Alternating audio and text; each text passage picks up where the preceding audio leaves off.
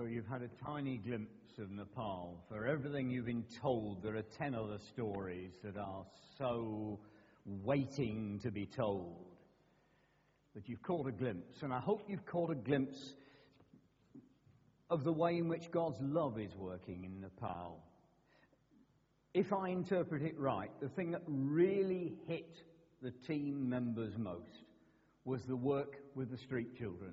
I think if you ask them for one thing, that will be the thing that they would highlight. I can remember back to when we first went to Nepal, and those street children were dirt in the gutter. Literally. They were only there to be kicked. They were so frightened of other people that they would speak to no one and acknowledge no one, and they would fight among themselves for the tiniest morsel of food. Their children abandoned by their parents, their children abandoned by society. There was nothing for them, there was no hope, there was no future. And Chanman and Aksa walked the streets for over 2 years just trying to get those children to acknowledge that they were there. What you've seen is those children redeemed by the love of God.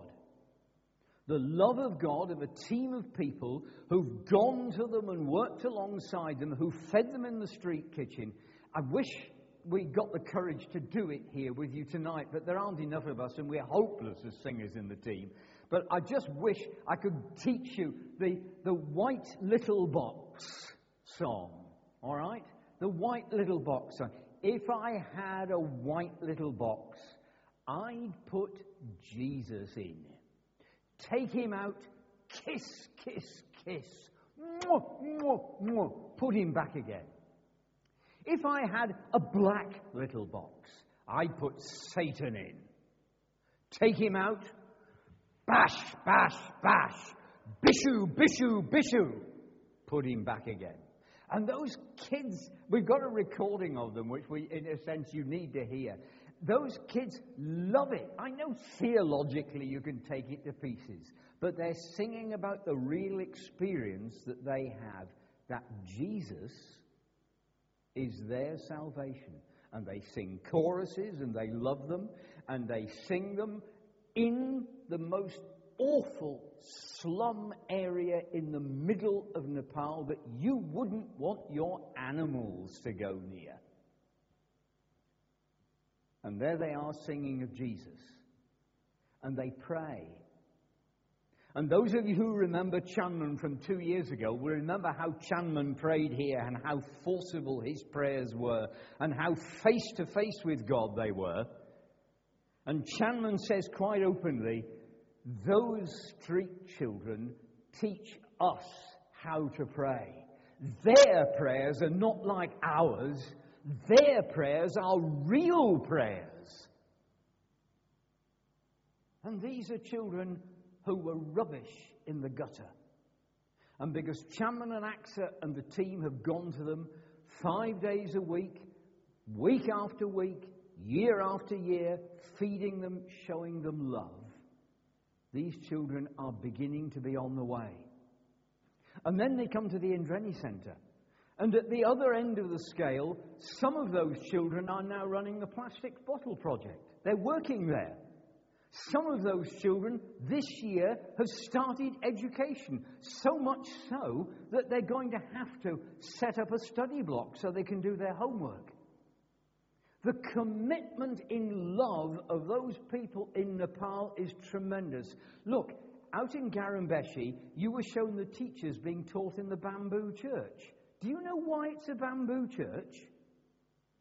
Because the church building they had was needed for the hospital, and so they moved out of their church, gave it up, and set up a temporary bamboo church with a life of maybe 3 or 4 years, so that the hospital could go ahead. That's the commitment of the 100-odd members of the church at Garambeshi to reaching out into their community in love. I hope you've caught a glimpse of this reaching out into the community. A glimpse into what's going on in Nepal. the end of the New Testament, John sees a door into heaven. He's on the Isle of Patmos. He's been exiled. He's probably the last person alive who actually saw Jesus in the flesh. And he sees a door into heaven. And this is the glimpse that he catches as he looks through that door into heaven. He sees a scroll. And he realizes that the scroll is the history of God's plan for the whole of creation. It's God's handbook for creation.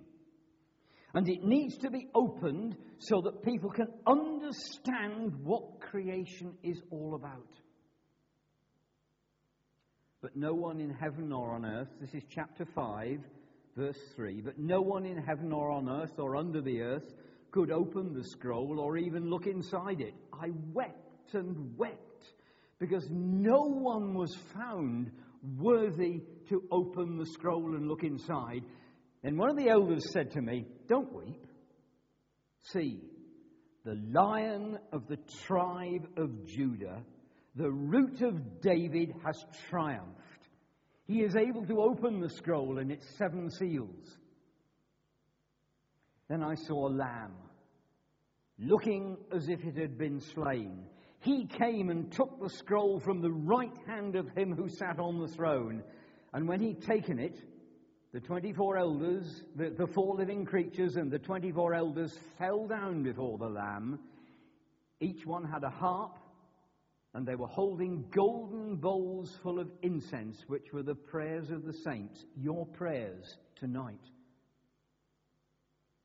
Those bowls of incense, the prayers of the saints, holding in heaven before the Lamb at this very moment. And they sang a new song. You, the Lion Lamb, are worthy to take the scroll and open its seals, because you were slain, and with your blood you purchased men for God from every tribe and language and people and nation. You've made them to be a kingdom and priests to serve our God, and they will reign in the earth. And then I looked, and I heard the voice of many angels, numbering thousands upon thousands and 10,000 times 10,000. They encircled the throne and the living creatures and the elders, and in a loud voice they sang, "Worthy is the Lamb who was slain, to receive power and wealth and wisdom and strength and honor and glory and praise." Then I heard every creature in heaven and on earth and under the earth and on the sea and all that is in them singing, "To him who sits upon the throne and to the Lamb be praise and honor and glory and power forever." And the 4 living creatures said, "Amen." And the elders fell down and worshipped. That is the climax of God's plan for creation, that all people should worship him.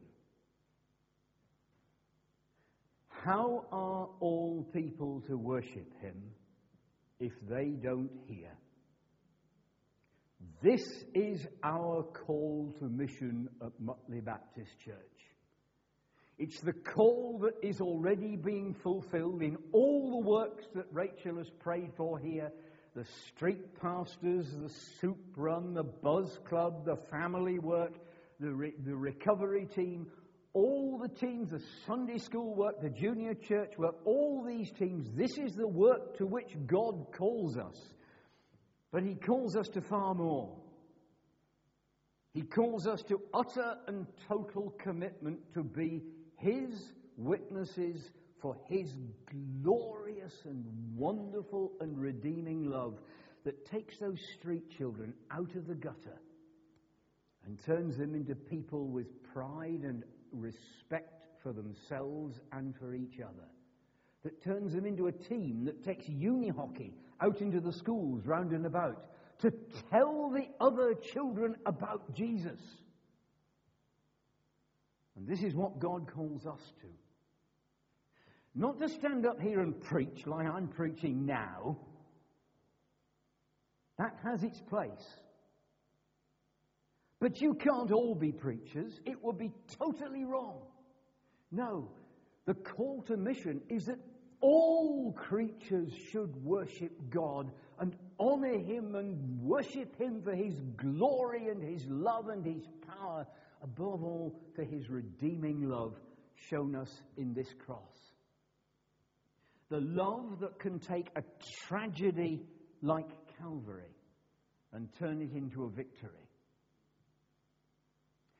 As Godfrey Rust says in that wonderful poem, Welcome to the Real World, love is the most powerful weapon in the world. Other weapons blow people apart. Only love puts people together. God is love.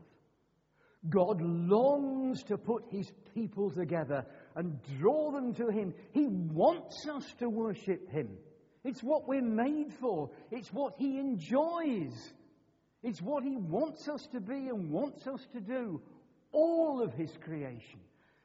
And you and I must play every part we can in sharing our experience of worship with others so that they will want to join in and will honor the God who created them. How do you do it? Don't stand here and preach. You live and love. You live the things you believe in. You live as Jesus lived by the well and loved that woman who came to Him broken and loved her so she responded and felt warmth and welcome. He did it to people by the score. Zacchaeus in the tree, Matthew, you can name them, but they came to Him because He lived in our world and He loved the people round about Him. And we are called to be so full of love that it flows out. And then people will ask, why are you doing these things for us? Why are you mowing my lawn? Why are you doing my shopping errands? Why are you helping me when I'm a broken person? Why are you willing to sit with me in hospital when nobody else will? Whatever it is we're called to do, why are you smiling at me even? Because I love you, because God loves you, and I want you to know it. I offer that to you as a call to mission to this church this day, as Clive Bernard comes to us in the autumn. I invite you as members, committed members of this church and committed Christians, I invite you to join him in exploring ways in which we can reach out to our community so that this sleeping giant of Mutley Baptist Church can be full to bursting with people sharing, learning and loving and worshipping. I call you to that in the name of Jesus Christ, the Lord who gave up everything in order to show just how much God loves and how powerful is His redeeming love. Let's pray.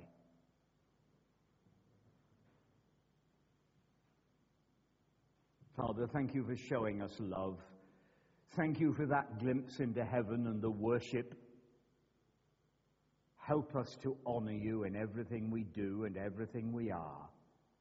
As we go from this building, as we stay in this building, as we share in fellowship now with one another, as we go to fellowship with people who will not honor Jesus Christ now, please, Lord, so fill us with your love, that we may be your angels in this your broken world. We lift before you now the people we've come here tonight to pray for. We ask, Lord, in the power of your Spirit, that you will break the power of evil that seems to be rampant in this world.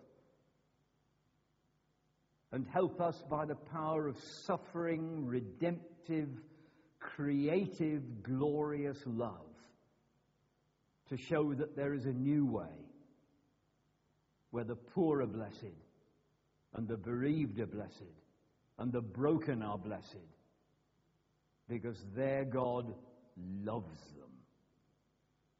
Our God loves us. Hear us, Lord, and by your Spirit, move in our hearts.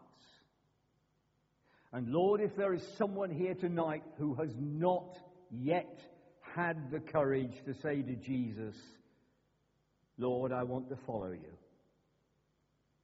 move in their hearts now and give them the courage to follow him and let them discover the overwhelming joy and glory of being a follower of Jesus Christ the Lord. In his name we pray. Amen.